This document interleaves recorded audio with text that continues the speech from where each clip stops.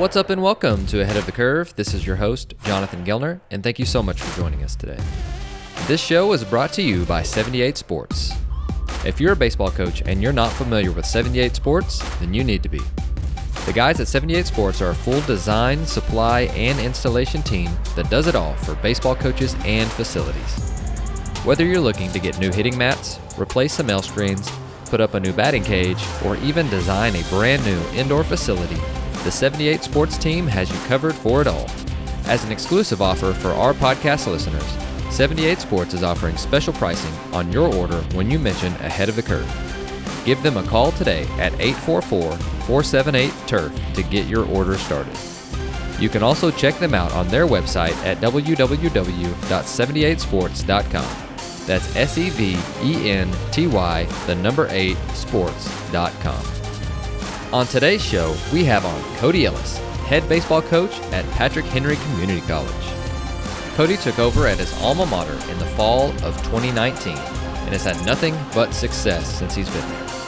In 2022, they put up another 30-win season, and in 2021, they won the region for the first time in program history, finishing fourth in the JUCO Division II World Series with a 43-17 record. In 2021, he was named Region Coach of the Year, South Atlantic District Coach of the Year, and the ABCA South Atlantic Coach of the Year as well. So on the show, we discuss what his vision was when he took over at his alma mater in 2019, and we go through an entire year's calendar from 2021 and 22 that brought so much success. Here is Cody Ellis. Cody, welcome to the show. Hey, Jonathan. Thank you for having me. Of course. Excited to get to dive in. Congrats on Region Coach of the Year. I'm probably not the first to tell you that, but I think I'm probably the first on a podcast to tell you that. So congrats on that, and congrats on a successful year. Absolutely. No, I appreciate that. And, that award really goes to our coaches and more importantly, our players. They did all the work, and I was just fortunate enough to be a part of it last year. Sure. Well, let's go back to a few years ago and whenever you got the job. So as I was mentioning off the mic, we go through the interview process. There's a lot of things that are written about, questions that people ask and, how to be a good person in an interview, or at least be your most authentic self. So you get the job, you accept the job, and then it's like, okay, now what do I do? So walk us through, where your vision was whenever you first started. Like what did you want to do year one? And then if you don't mind, walk us through like your first 100 days of the job on how you set that in motion for the first couple of months. Yeah. So Patrick Henry Community College is obviously very near and dear to my heart. So I played there. I got the opportunity to go there and play out of high school. And believe it or not, is probably not on everybody's dream job list, but it was definitely somewhere I wanted to come back and coach, at some point. So having the opportunity to come back, to go through the interview process. I actually was an assistant coach in 2017, and then I was a grad assistant for Lucas Jones up in Lynchburg, who previously was also at Patrick Henry. So it's kind of a one big circle there. But really just going through the interview process, like you said, just putting together, like obviously I was very passionate about Patrick Henry. And one of the biggest things that we wanted to do was really trying to turn some things around.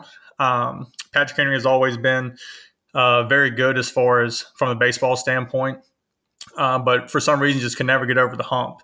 And that was one of the big changes that I wanted to come in and put together as far as like being the first to be able to win a conference championship and compete at a national level. No, I love hearing that, and I love the passion behind you being very passionate about the program. But what were some like tangible steps or moments that you remember? So you said that it was a good program whenever you played for it, and when you weren't the head coach, it was still a good program. What did you feel like got you guys over the hump? Putting together our vision, and that started with when we first got the job and hiring on assistant coaches, and when I first got hired, it was pretty much calling all the returners and trying to let them know that, hey, everything's going to be okay. We're going to get through this. I'm been around the program. I continue to follow you guys, and then calling all the incoming freshmen as well and let them know, that everything's going to be okay. Everyone's still coming in. we're going to go at this thing, a little different way, but we're going to go at it, wide open. And so for us, is really just setting the vision, really from day one. In our first meeting is saying, we put together our standards of the program, and and under the vision was win a region title and compete at a national level. And for us, I think the biggest thing that we kind of took that first year was being different. And it had been pretty much the same old, get to the championship game, had good years, but we need to be different. And we need to be different off the field. We need to be different in the classroom, and we need to be different on the field. And I think that was really the point of emphasis that we did a really good job of that first year, was changing how we practice, changing how we talk to one another, changing the language that we're using language of the responsible, not language of the victim, changing the way that we go about practice every single day, the attitudes that we have, every single day, which, our attitude, we can talk about all the time, but you get to dictate that. You choose your attitude, each and every day. And, that first group, they bought in really from day one. And it was just a lot of fun to be around that first group. And as much as I took those guys in, they took me in as well. And so I'll can never be, I'll always be grateful for that first group. No, that's awesome. And so you're setting the foundation of this. So what did you do like the first 100 days? I mean, I'm thinking, okay, like inventory, meeting with the players that are already here, trying to get them to stay with the program, like just things like that. Because when this episode airs in the summer, there's going to be a lot of coaches interviewing for different jobs, and there's going to be some turnover, lots of turnover, as there is every year in the coaching world. So what was really the things that you did in the first 100 days that brought you success? Or if you could go back, what would you do a little bit differently? You can spin it either way, but I'd love to hear your thoughts on if you were going to win the first 100 days, what would you do? Yeah, that's definitely, a great question. And, I had never been a head coach before. I'd only been, an assistant everywhere. And really at that point, when you take over, you are the head of the recruiting, you're the head of the budget, and pretty much all facets of the program. And so really just obviously going through the gear, like you said, which is probably on the back burner.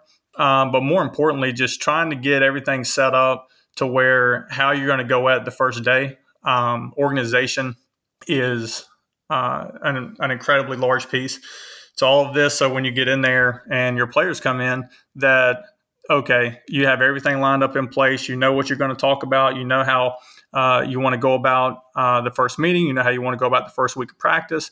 And that was really it as far as like the first couple of weeks is setting a plan for the players and really just going about it to start out with from a baseball standpoint in very small groups. This is how we're going to do our throwing program. This is how we're going to go, through our individual defense. This is how we're going to go through our offense. This is how we're going to base run. And then once we can kind of go through that, the first week or so is putting it all together in a team practice standpoint. Because I feel like if you go in and you're trying to do 100 different things, at the very beginning, it's just very hectic. And so the simpler it can be, the more comfortable that the players can be early on.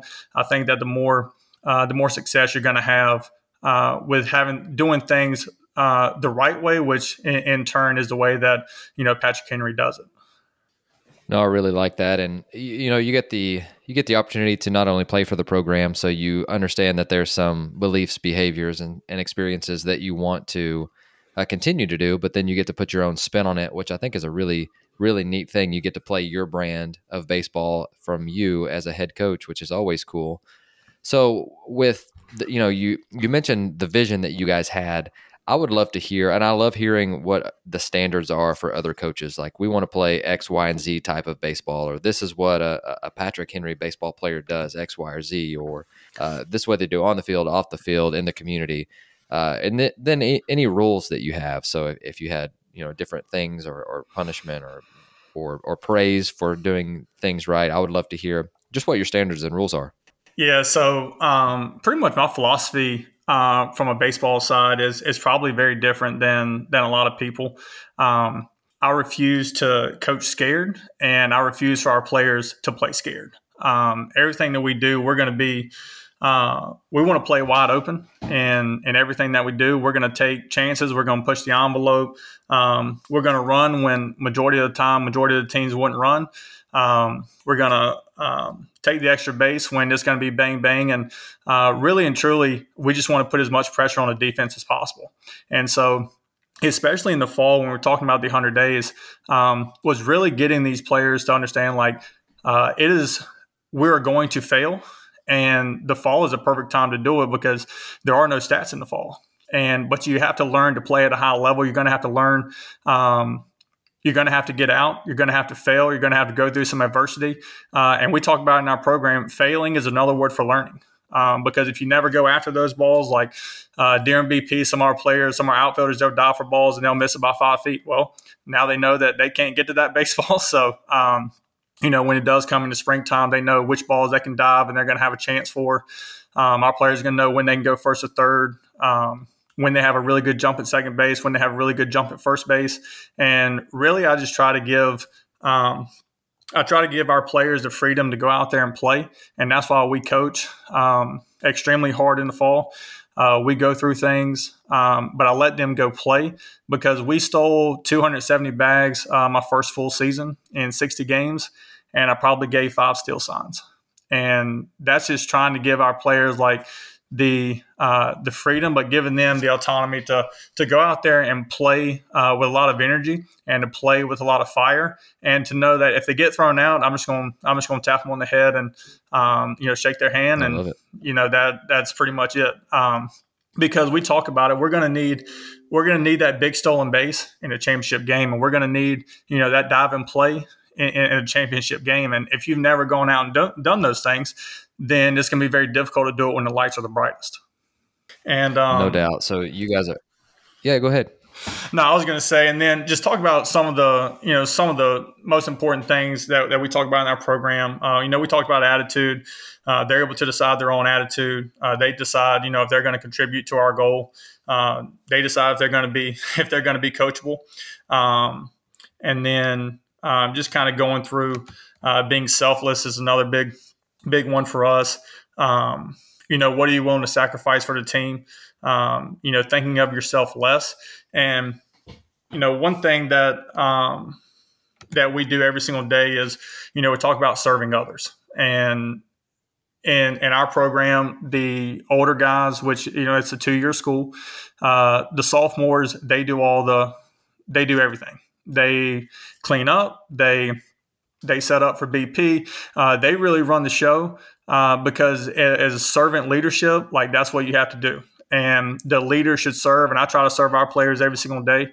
But that's what leaders do. And the greatest leader that ever came to this world was, came to serve and not to be served. And so we just try to mirror that with our players. And then the communication part. So we got six things that it's kind of the levels of Patriot baseball. It's attitude, being selfless, communication, our culture, our vision, and then joy. And so on the communication piece, really communicating the expectations from the coaching staff to the players, but also from player to player, and that also falls under with accountability. And certainly the coaching staff is going to hold players accountable, but it means a lot more to the players when there's player on player, when they're holding each other accountable, especially when those older guys who have been around the program, who have been, to a championship or been to the World Series, they know what it's going to take, and it's got to be like that every single day. And when those leaders hold each other accountable, and leaders hold leaders accountable, and leaders hold, some younger guys accountable, it makes a big difference early on. And then just the honest communication piece, from coaches to players, just being extremely honest and having those tough conversations, having those fierce conversations, with our players so they can get the max amount of information, from those to where, hey, this is where you're at. This is what I see. This is what I see you could do or you should be doing. How can we get there? And listening is just as important, that communication piece, as talking. And, as a coach, I feel like I've done way more listening to our players since being a head coach than ever before. And then, we talk about our culture. We talk about our vision. And then, our last one is joy.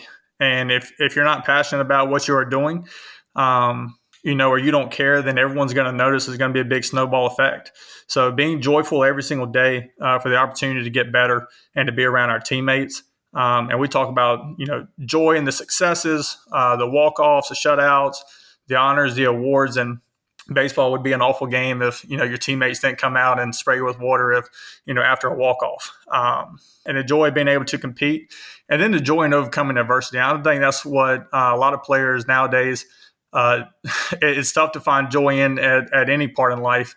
But the joy in the adversity throughout the season, throughout the, individualized part of it, whether it be on the pitching side of things or on the offensive side of things, is having joy in being able to go through that. But more importantly, like what it was able to take for you to get over it and for you to get through it. And then you're only going to be that much better the rest of the way out. Sure. No, I love. So a couple of years ago, well, I guess COVID year, Steve Kerr did a podcast with, who was it? Oh, Pete Carroll. Pete Carroll and Steve Kerr did a podcast together, and they went over their core values. And one of Steve's is joy. And man, after and the way he explained it, similar to the way that you explained it, I was like, okay, if I'm ever in charge of a program, that's got to be one of them. And since then, I have stolen, I've got a future coach's handbook or whatever you would like to call it, and I've morphed that into Mudita, which is an Alabama saying, and it's vicarious joy shared when you see the excitement of others. So being a supportive, good teammate, and so I love that. We talk about being a good teammate all the time, but what does that look like? What does that feel like? What does that sound like? And how do we promote that on a daily basis? It's so good because we live in a selfish world. I mean, we're all looking out for number one, and that's not their first thought is what can I do for my other teammates? Usually their first thought is what do they think of me in this situation, and I love hearing that. I think that's fantastic.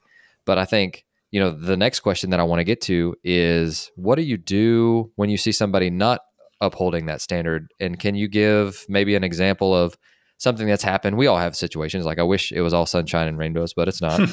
But can you give us an example of what if someone didn't uphold a standard that you had? Pick any standard that you would like and give us a situation. Potentially, you can leave out names, but just give us how you walk through that, how you handle that, and how you help them learn to do a better job for the next time. Yeah, I think going back to the communication part, I think is the biggest thing with dealing with those issues. Is for me, it's I'm very no nonsense as far as what's going to be acceptable and what's not going to be. And that's one of the great things about this country, and one of the great things about baseball is you have the freedom to be in whatever program that you're in. You have the freedom to play baseball. You have the freedom to show up every single day. And I know for us, going through, I know honesty is pretty high on the list for me. Just being honest, and for our players is when there is a mistake being made, owning up to it and taking accountability. I really don't do any punishment stuff. The only time that they do any type of conditioning is just if they were ever dishonest. If they missed class and didn't let me know.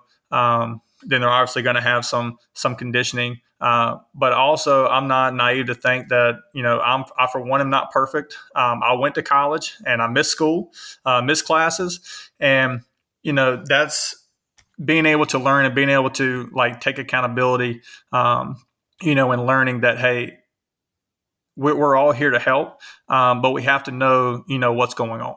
And our players know if they let me know, hey, I overslept, or I didn't set my alarm. I set it for PM instead of AM. Something came up, then everything's all good. You need to communicate with your professor. We'll get some extra study hall in for to get back to where we're at in some of those classes. But when these guys get out of this program, you're never going to not show up to work and not let your boss know what's going on.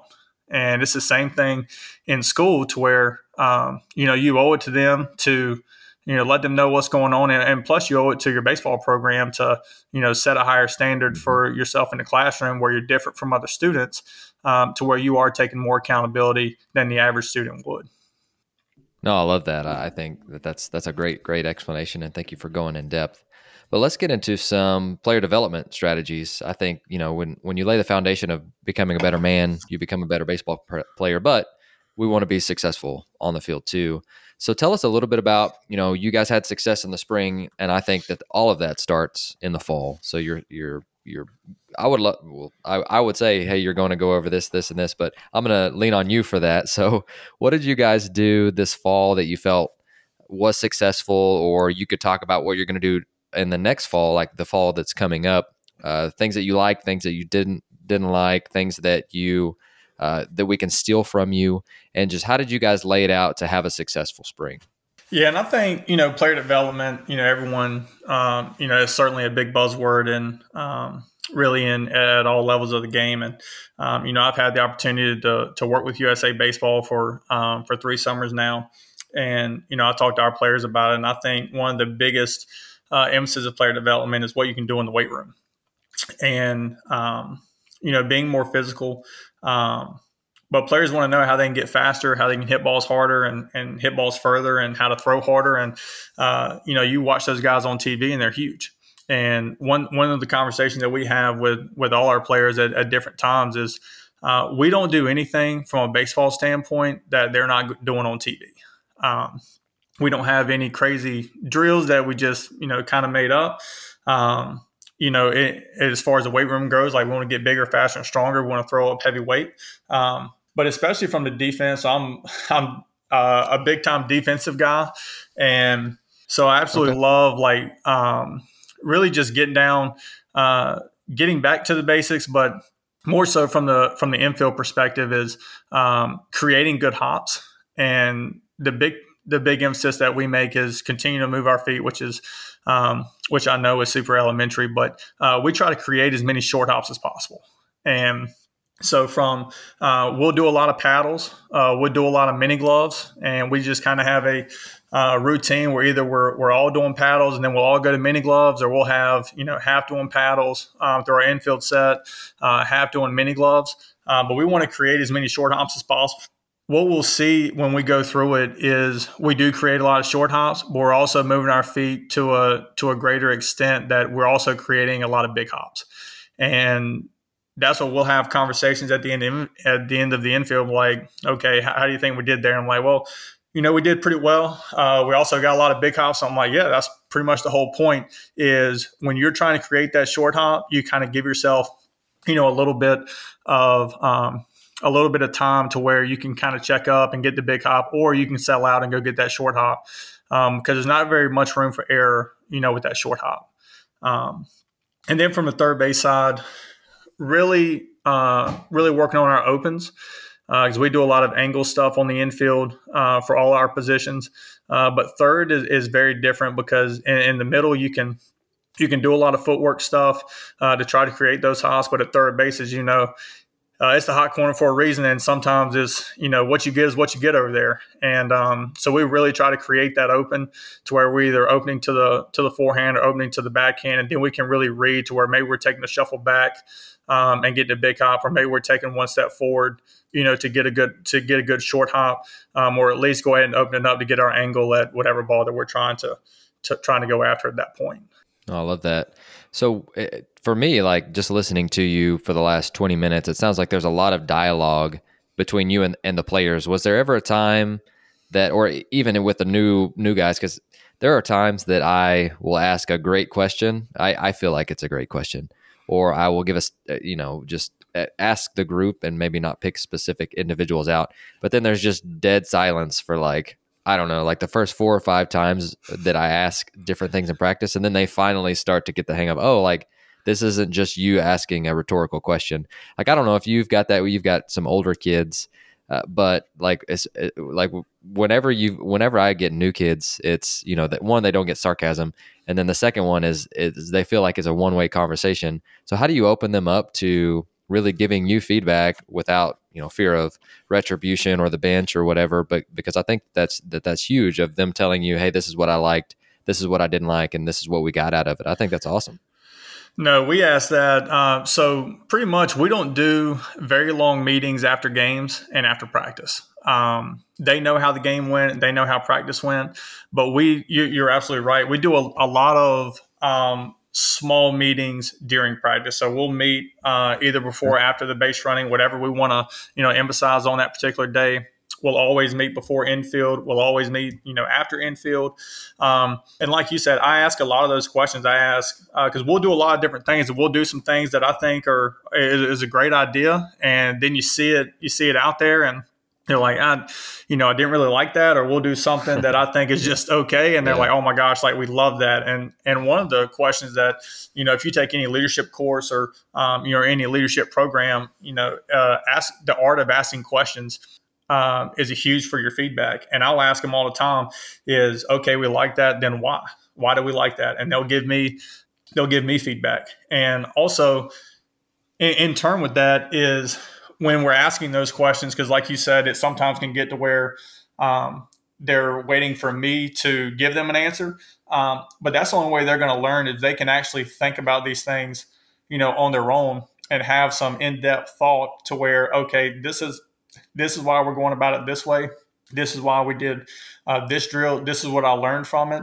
And so that way, when it is either in practice, in game setting, or in a game, it is just the IQ is extremely high, and they can just roll off very quickly to where it takes a thought process out of it.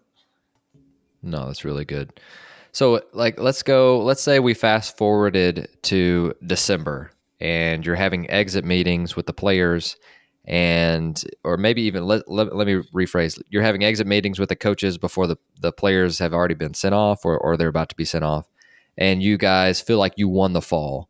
What were the things that you had to do this fall or last fall to feel like you won it? Like what are the things that you have to get established before winter break to win the fall? You talk about it's some things that we look at is how did the team chemistry kind of come together. And, we talk about, doing some team building stuff and being together all the time, because at junior college, you got half your team are new and half your team are younger. And so, how they're going to mesh, how your leader is going to evolve. And, in our program, I don't give any titles as far as leaders or captains. And, I talk to our players about that is, more importantly, is, as a leader, what does that entail? And a lot of them just think it's, whoever is either the most outspoken or whoever they think should be a leader. But once again, we'll ask them questions like, well, why are you a leader? And they'll say, well, either, yes, I am, or, I'm not a very good one. I was like, well, what does a leader entail? But in order to be a leader, you have to have followers. And so you can be a good leader or you can be a bad leader, but you don't really get to dictate, if you're a leader or not. You're only a leader if you have followers. And I can have in my mind who I want to be a leader, but if they're not natural leaders or if they're not going to take over, then it's going to be very difficult for our team to follow, that particular person, or group. Sure. So I think just letting our leaders emerge and seeing who they are. And if we do have some good leadership and they are, all in together, then I really think it's it's a win for the fall, because it's going to be that much easier when they come back in January. And, just some other things from the physical side is, we play, 15 to 20 games in the fall, and being able to see the competition factor and the toughness factor gives us a really good idea to what kind of team we're going to be, in the springtime. And we're able to see that every single day at practice, because it's some really hot days in August and September. It's some really cold days in November and December. And, seeing the guys that have that edge and seeing the guys that have that toughness and that competitive nature to where it doesn't matter, what the weather's like. It doesn't matter, what happened that day. It doesn't matter. We've been out there 5 days in a row. We had some early mornings, had some late nights. I'm going to go at it, at the highest level. And I think that's probably something that you really can't put a number on in the recruiting standpoint, until you get them on campus. But I think if you have that toughness and you have that competitive edge in the fall, that would be a big time win for us going into the spring. Sure. You mentioned two things I'd love to hear more about, and the first one was team building. You talked about getting that chemistry going. Are there any things that you put them through or get them together for that you really enjoy as far as team building activities go? Yeah, and a lot of that comes with the encouragement that we do during practice, and also too with what we do in the weight room with challenging ourselves mentally. And so we'll always have some bigger movements in the weight room as far as your squatting and those sorts of things. But we also like to put a lot of mental toughness things in there, which as far as our ab work or our planks or push-ups, just some different things to where I have a lot of friends in the armed forces, and listening to them talk, and a lot of it is your mind will tell you that you're done, and your body has an extremely a large amount left in the tank. And so being able to tap into when your mind says no, like your body says yes, and being able to train ourselves that way to where when we are on the back end of a doubleheader, we're able to play, hey, we've been here, like we can keep pushing through. Like I'm not tired yet. I'm not even close. I got way more left in the tank, and seeing those guys push one another, in those sorts of in those areas is big, because all these guys want to be competitive. They want to be the best. So if they're pulling for somebody to get 75 push-ups, and next guy's going to try to get 76, and next guy's going to try to get more. So being able to push ourselves that way and to see them really get fired up for one another in there, as far as the mental test being as big as the physical test. Oh, awesome. I love that. And you led me right into my next question, which was competitions. We're always trying to get our players to compete against each other in unique ways. Anything that comes to mind that you guys really like as far as competitions go? It could be, in practice, or, things that you guys do outside of practice to compete, but I'm always looking for new things to do. Yeah. Anytime we can compete in BP, we'll do it. And, one thing that I try to do is do the randomized groups. And so it's all, it's an even slate. So if your big guys get together, on the same team, then great. If your smaller guys get together on the same team, then great. There's going to be ways for everyone to be able to produce. But is always going to be a team aspect. The only time we really won't do any individualized batting practice, as far as, you're competing against 1 through, 20 or 1 through 22. It's going to be in your group. And they absolutely actually got a lot of it from Campbell University. I got some of their stuff, and our guys absolutely just ate it up. And it's because they love competing, and it just adds a little more to it, to where you're doing 1-2 count, man on third, get them in, infield in, or whatever. It just adds a little more to it when you got 2 or 3 other guys depending on you to get 4 or 5 RBIs versus going through your round. So we do a lot of competition BP. We'll keep scores, and it's fun to see some of the guys that you may not think being able to pick each other up and put their team on their back.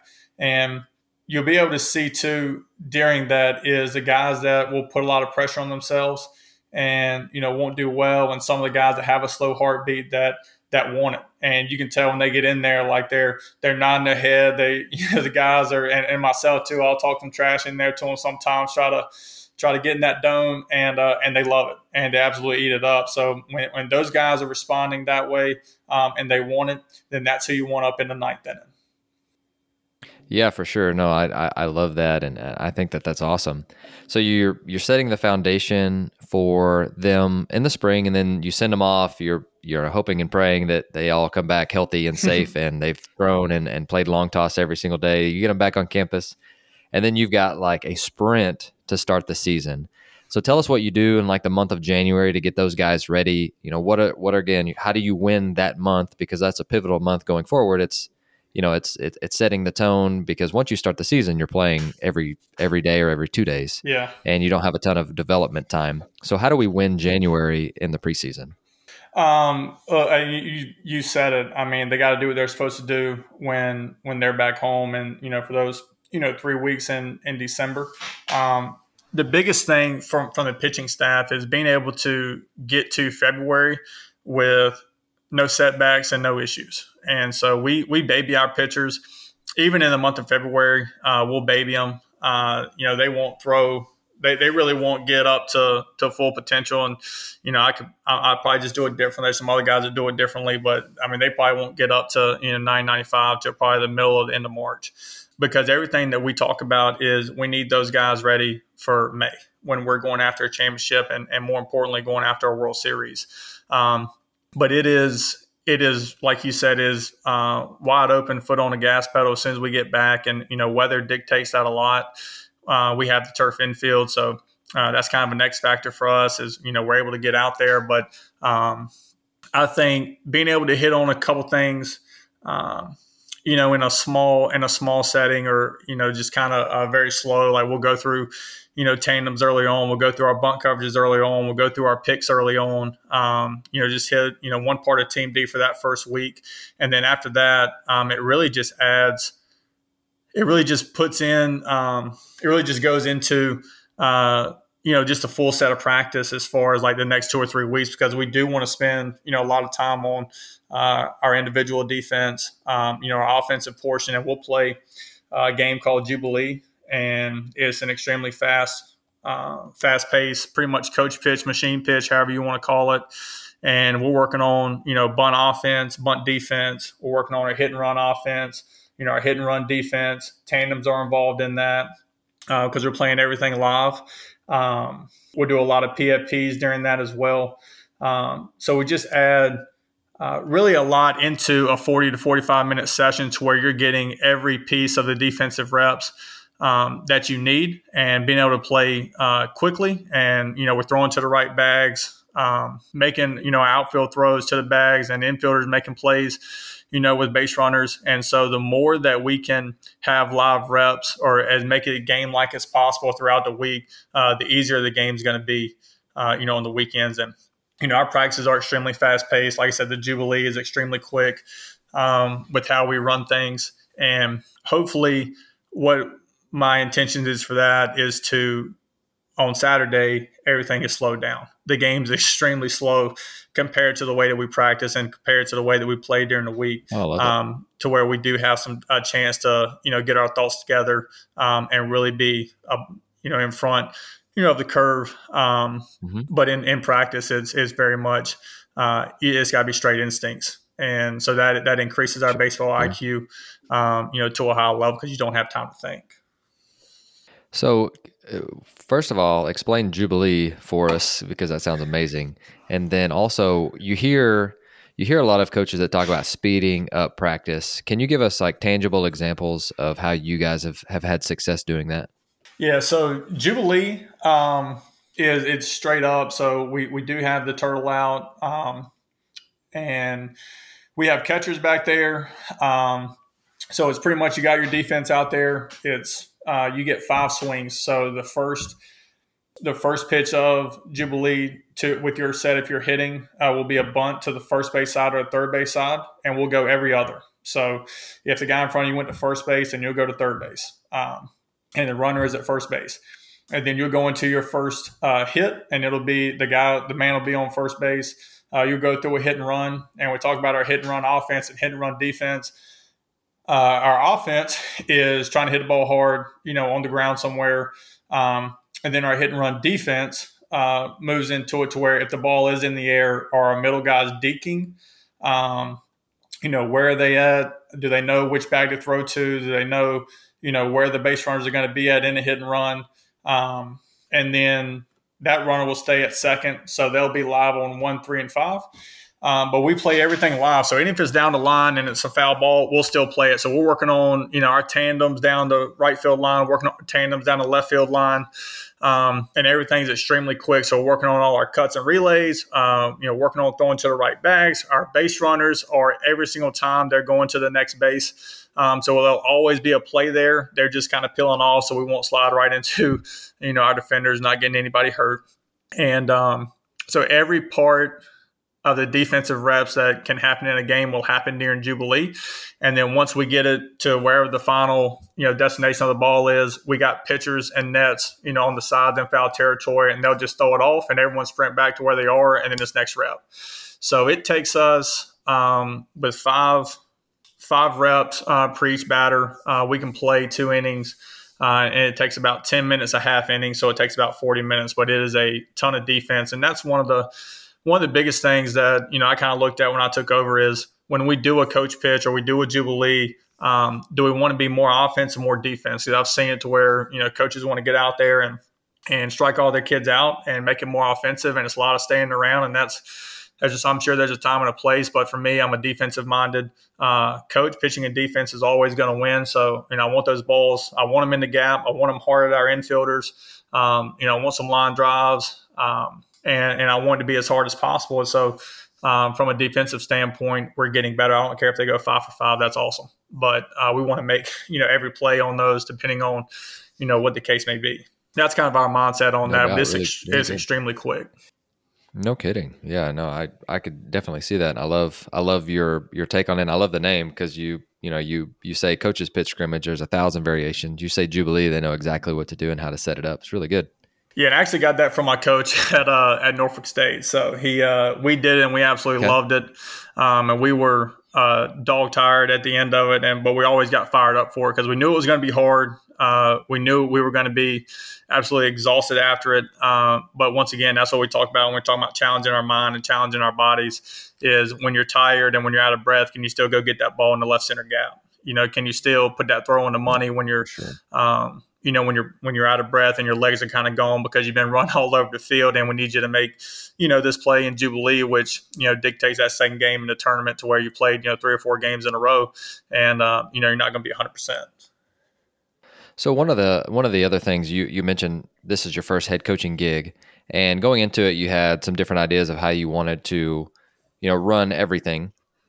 And for those who you've gotten a couple seasons under your belt of how to efficiently conduct practice in season, what advice would you have for those who are getting head coaching jobs this summer and are going to turn around and run their program next season? What have you learned along the way that we can learn from you? What has worked, and what are some different things that you have changed because you maybe it wasn't the team, or maybe it was how you ran it, or maybe it was it didn't work for this time of year with energy levels, or just any advice that you have in regards to that. Organization plays an incredibly large part in that. Being able to be organized and what it is that you're looking to do, as a coach, and putting together a plan with how can I put this plan in action? What are some ways that I think that we should go about this, or we should introduce this, and then the time frame to which we want to, introduce it. But I would say just being comfortable. Like there's a reason to where, you're an assistant coach, you have all these great ideas, and you don't always get to implement them. And, sometimes you'll do, some of your ideas and sometimes you won't, but you have the autonomy to do really whatever it is that you want. So I say just, being true to yourself and being like, you know what, I thought this was going to work. Let's go do it. And if it doesn't work, then so what? I think that's once again, we talk about our players, learning from failure. I think as coaches, we got to be a little more vulnerable to be like, okay, I felt really passionate about this and this worked and, I was right. Or, I felt really passionate about this and it didn't work. Like I'll just try to go do something else. Or you can always put another spin on it too. Because you're in there watching it, like everything sounds really good on paper. And then you go see it and you're like, okay, well, I think if we change this, then it could work. But it's just being true to yourself and whatever your philosophy is, like going at it exactly how you would or how you envisioned it. And then if you need to change, then certainly you can change because we, as humans, we have to adapt. We do have to change. But, I think just being confident and being comfortable, within yourself and your players know it too. They know if you're authentic or not. these guys are, at least my players are, they're super street smart. So they know if you're being real or if you're faking it, and they can see right through it. And so the more real you are, the more that you can show that true passion into what you're talking about and what you're trying to implement and what you're trying to teach, just adds a different level of value to your players, because then they see how fired up you are. They'll respond with a lot of energy because they can see it, especially if you show it to them in a great way. So I think just being confident in that. Well, I've got one more situation for you, and this is off the question list. I was looking through your website and some different things as we're talking here, and I noticed on your schedule on April 2nd, you guys lose 7 in a row. And then you go on to win 14 of your next 17 games. So I know that there's some coaches listening who have, this is like a real life. I don't know, as a head coach, you have these dulls in the schedule as an assistant and as a head coach. And when you're in it, you feel like you're the only one in it and it's never going to end. It's like being in a slump as a hitter. For sure. So I would love to hear, what was your messaging like? Because you lose that many games in a row. I'm sure the kids are questioning everything that you've ever done. You're questioning everything you've ever done. We did this. We had the same thing happen to us this year in a similar situation. But then you right the ship and you guys win 14 of your next 17 games, which is unbelievable. So I would love to hear, how did you get the ship turning back into the right direction when you were going through that? Yeah, it's it's definitely not anywhere where you envision to be at. And when things are going good, your girlfriend looks better. The food tastes a little better, and whatever you're no doubt. Whatever you're doing seems a little more fun. And then when you're going through a bad spot there in the season, she doesn't look that good anymore, and your food just doesn't taste that good. And so it's definitely a tough time to go through, because it's like a 2.5 week span there where we just weren't playing very good baseball, and it had nothing to do with the way that we were going about our business in practice. Nothing changed. Like, the attitudes were really good. But it's almost like, as hard as it is to get back on the boat, or how hard it is to get off the boat when you're winning, it's that much harder to get back on when you're losing. And so I think for us, we put, and I talked to our players about it from the outside, from my perspective, looking to our players, is we put a ton of invisible pressure on ourselves because the expectation was extremely high. And I think our players knew what kind of team they had and the expectation they had for themselves. And so, one game goes to 3, and then 3 goes to 5. And then it's like, when are we ever going to, put it together? And then once you get that first win, and I remember we were at Wake Tech when we got it, and like, you would have thought that they won the lottery, and not with the way they acted after we won, but just like the sense of relief, when you finally did get back on it, where it's like, okay, we can do this. But I think from a coaching standpoint, just giving them confidence and saying, we're not going to end the season this way. Like, it just depends on when we're going to get off.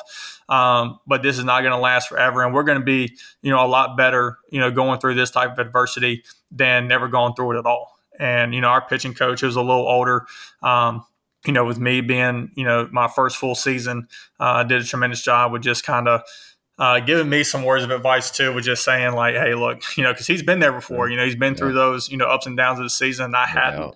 And so just trying to give our players confidence and like, you guys are really, really good. We're just not putting it together right now. And, we played all 3 phases of the game really good for about 30 games. And then we didn't do any phase good enough, for that 2.5 week stretch there. So, just giving our players that encouragement, because at the end of the day, like, they got to believe. And I think they did. We just had to get through it. And that helped us when we got into the tournament. We lost second game, and we're in the elimination, bracket, and we won 5 games in a row to win our first championship in school history. And if we never go through that 7-game span where we lost 7 in a row, I don't know if we get through that tournament the way that we did. So it all comes back, to our advantage, or at least I try to use all the adversity to our advantage at some point. But I think it was really big for the key to our success, as bad as it was.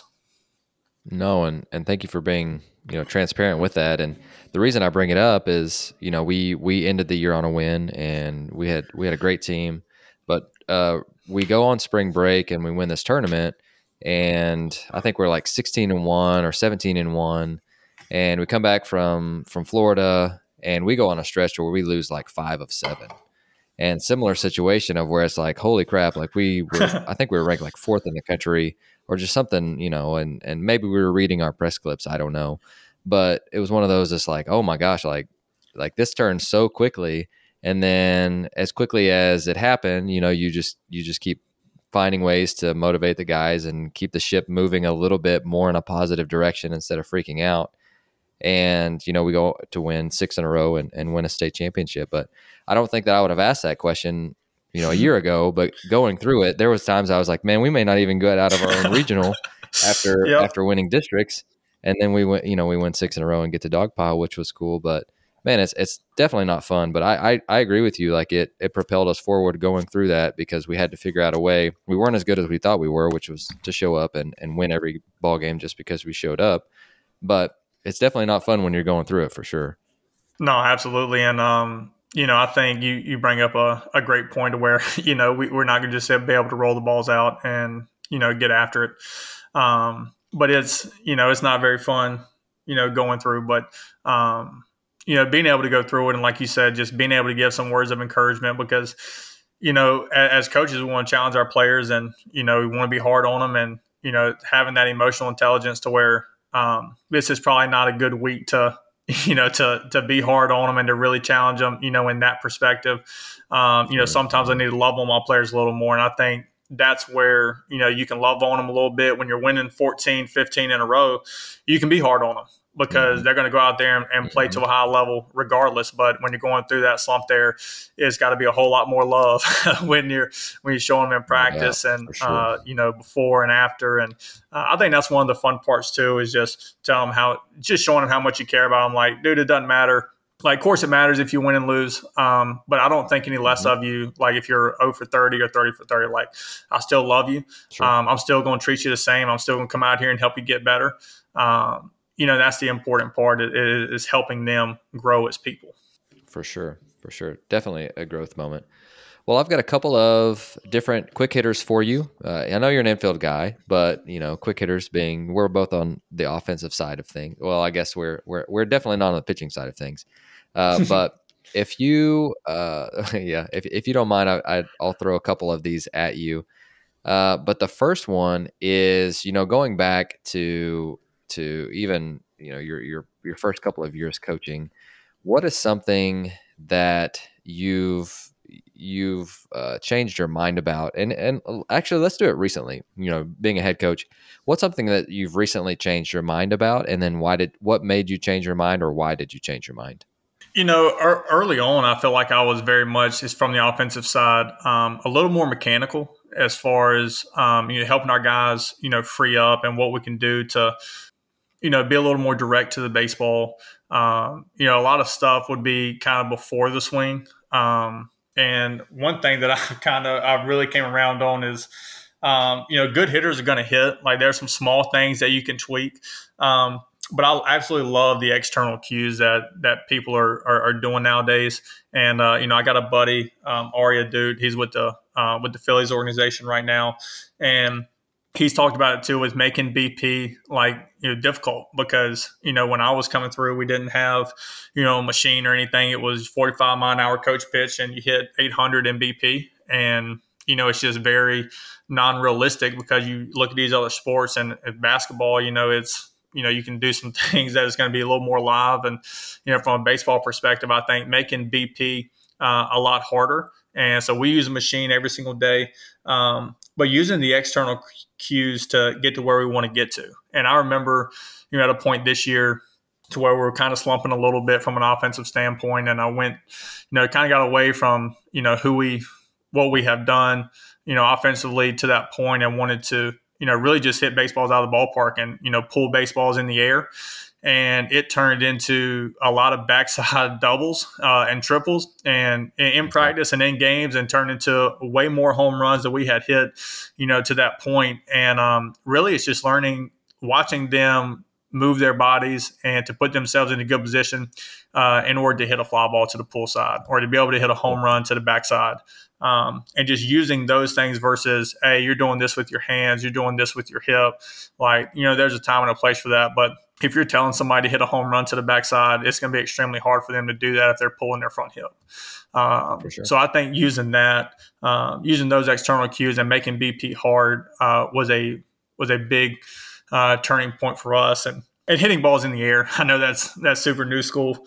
All the old school stuff is, put the ball on the ground and, go about it that way. But, putting balls in the air, the slugging percentage is going to go up, exponential amount, versus hitting that ball on the ground. Sure. Next question is, what's a drill that your players love that we can steal from you? We do on the infield. We do a lot of angle stuff, and so we'll set up. So I'll be about 30 foot on the first baseline, and they'll be on the third baseline about the 75-foot mark, and so they'll go from about a 60-foot line. But I'm right in the middle. I'm just hitting baseballs, to the middle, and they're taking their deep angles to the forehand. They're taking their deep angles to the back, and you're really deciding, like, you're letting your body take over. To where if you're going to make this throw on the run, if you're going to spin move, to the forehand, if you're going to spin and put on the money, on the backhand, you're going to be able to throw off your right foot and jeter it, as we call it. You're going to work around it and have your feet moving towards your target, using the backhand, or you're going to plant and throw. And, being able to see them, expand their range and being able to increase their range because they're taking good angles, but also to seeing them where the balls aren't just going under their gloves, on different hops, to where they're taking good angles and be able to make that play, and they're not diving over the baseball or, getting their glove down late. But they absolutely love doing that drill. And it's fun to watch them too, because they're making, incredible plays. And it's a little shorter distance, so we're saving our arms. That's something we'll do before we do our infield set, but just kind of get our bodies going, get our minds going to where we're taking good angles, creating good hops. But they absolutely love that. Great share. Next one, and it's similar to the other one, but what's the latest thing that you've learned that's made you better at your job? Just kind of what we talked about earlier was changing the offensive mindset with, instead of having more, having more of the rounds as far as, this round we're going, backside. This round's going to be middle. This round's going to be, pull side. Really getting into more of the live counts and where the base runners are and what we're trying to do. So if we're going to have more of a 2-strike approach that day, then we'll have, more 2-strike counts. We'll have emphasis in there where we're leading off innings, or we got the bases loaded, 2 outs, and we talk about, building our house, our RBIs is how we build our house. And so we try to build some really big houses someday, but being more doing more counts and situational stuff like throughout the rounds, more so than just hitting just to hit. Because we can get our minds in a good place when we're in a game where, okay, we've done this. Like, the infield's been in, and we'll bring our infield in. And like, okay, we've done this, a bunch, so it doesn't really bother me. I've hit, with 2 outs and had to get a big time knock or a game winner in BP, and certainly it's a little different, but at least you've done those things to where you have that confidence to go out and do it in a game. Cool. Last one that I've got for you is, share with us a failure and how that's propelled you forward. Does this need to be a baseball failure or a life failure? No, just like, we're all flawed humans, and there's a point in our career where we all feel like failures, right? And that could be on and off the field. And so I would love, I'm just trying to promote some authenticity from the guests, and we've all failed, and so there may be somebody out there that's like, man, like, I feel like a complete failure after the season, and thinking about some different things that have made you a better coach because of failure. And we even mentioned some earlier, like losing 7 in a row is not the same as having a terrible season, but those were failures that helped us to come back stronger. So is there anything like that comes to mind? Yeah, I think, anytime we look at failure, I know for myself is, players win and coaches lose. And so every single game I kind of look at, I feel like I've let our players down if we do lose, or if, I feel like we were, unprepared, or I made, kind of the wrong moves, there early on. But I think from my standpoint, some of the failure, either guys should have got more opportunities, or some of the guys shouldn't have got as many opportunities, when they're going through it. And, when we're going through the season, and, certainly you hate being wrong. And I think that's what we talked about earlier, was being the vulnerable side, is because sometimes I think for me, I have a lot more faith in our players than they have in themselves, and trying to give them the confidence, and, sticking by them, which I'll never hang my hat. I'll never be ashamed of that, because I'll always, have their back from that perspective. But probably making moves a little bit earlier, instead of, staying with some guys that I know what they can do, or know what they should be doing. I think having a little better feel for giving guys some days off. I don't think I do a very good job of that at all. But I think giving them some time, giving them a chance to breathe, and, and getting them back, after a game or two, after they, went through a rough stretch, or, whatever the case. My mindset is, hey, you got to get through it, and you got to find a way. And I think they're going to be better because of it, but also think they could be a lot better if they did have, a game or two off, and they did have some, some breathing room. So I think as a coach, I'm continuing to learn. I tell our players all the time, I don't claim to know everything, and I'm gonna make mistakes just like they are. And I think that's one thing that, as a coach, I need to get a little better at, is giving a little bit of breathing time, throughout the season, to where, we get them back, in a much better mental spot, but also, in the physical spot as well. No, that's so good, and that's that empathy piece, and that I guess, just in the best term, it's just being real. Like, players understand and can see guys that are real, and the guys that are faking it, trying to make it. And I know that they appreciate that, because I did as a player too. No doubt, yeah, and that's what, from my coaching standpoint, I try to coach how I wanted to be coached, and I think as coaches, I think we do that. Because we've had really good coaches. I'm sure we've all had, not so great coaches, and we take a little bit from everyone and be like, this is how I definitely want to do it. This is how I wouldn't do it. This is what I would do different. Sure. And so I definitely try to, take that piece into it when I am coaching. I try to coach them exactly how I want to be coached, and whether that's good or bad, that's how I go about it. But, at the end of the day, like we talk about the empathy piece, like, I love them to death, and I'll do anything in the world for them. No doubt. Well, Cody, man, I loved our conversation today. You did a great job, and I enjoyed getting to know you even more.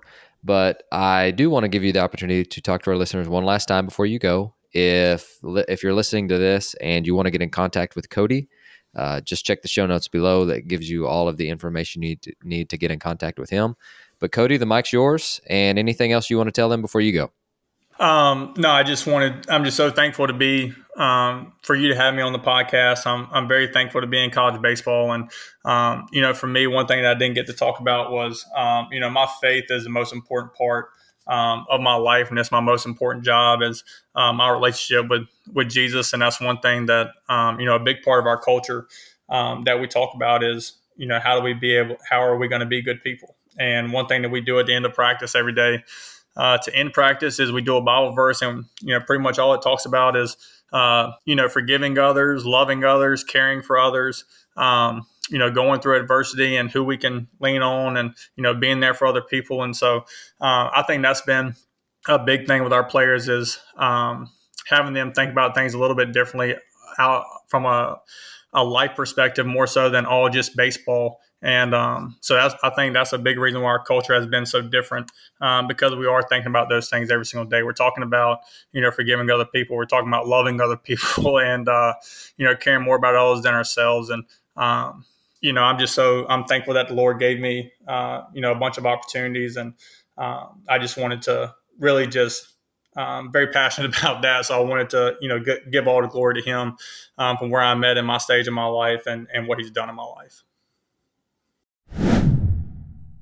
Thank you so much for listening to Ahead of the Curve. If you would do us a huge favor, leave a rating or review wherever you are listening. And if you enjoyed this episode, share it with someone and tag us on social media. That would help us so much with growing the show and helping others to stay ahead of the curve.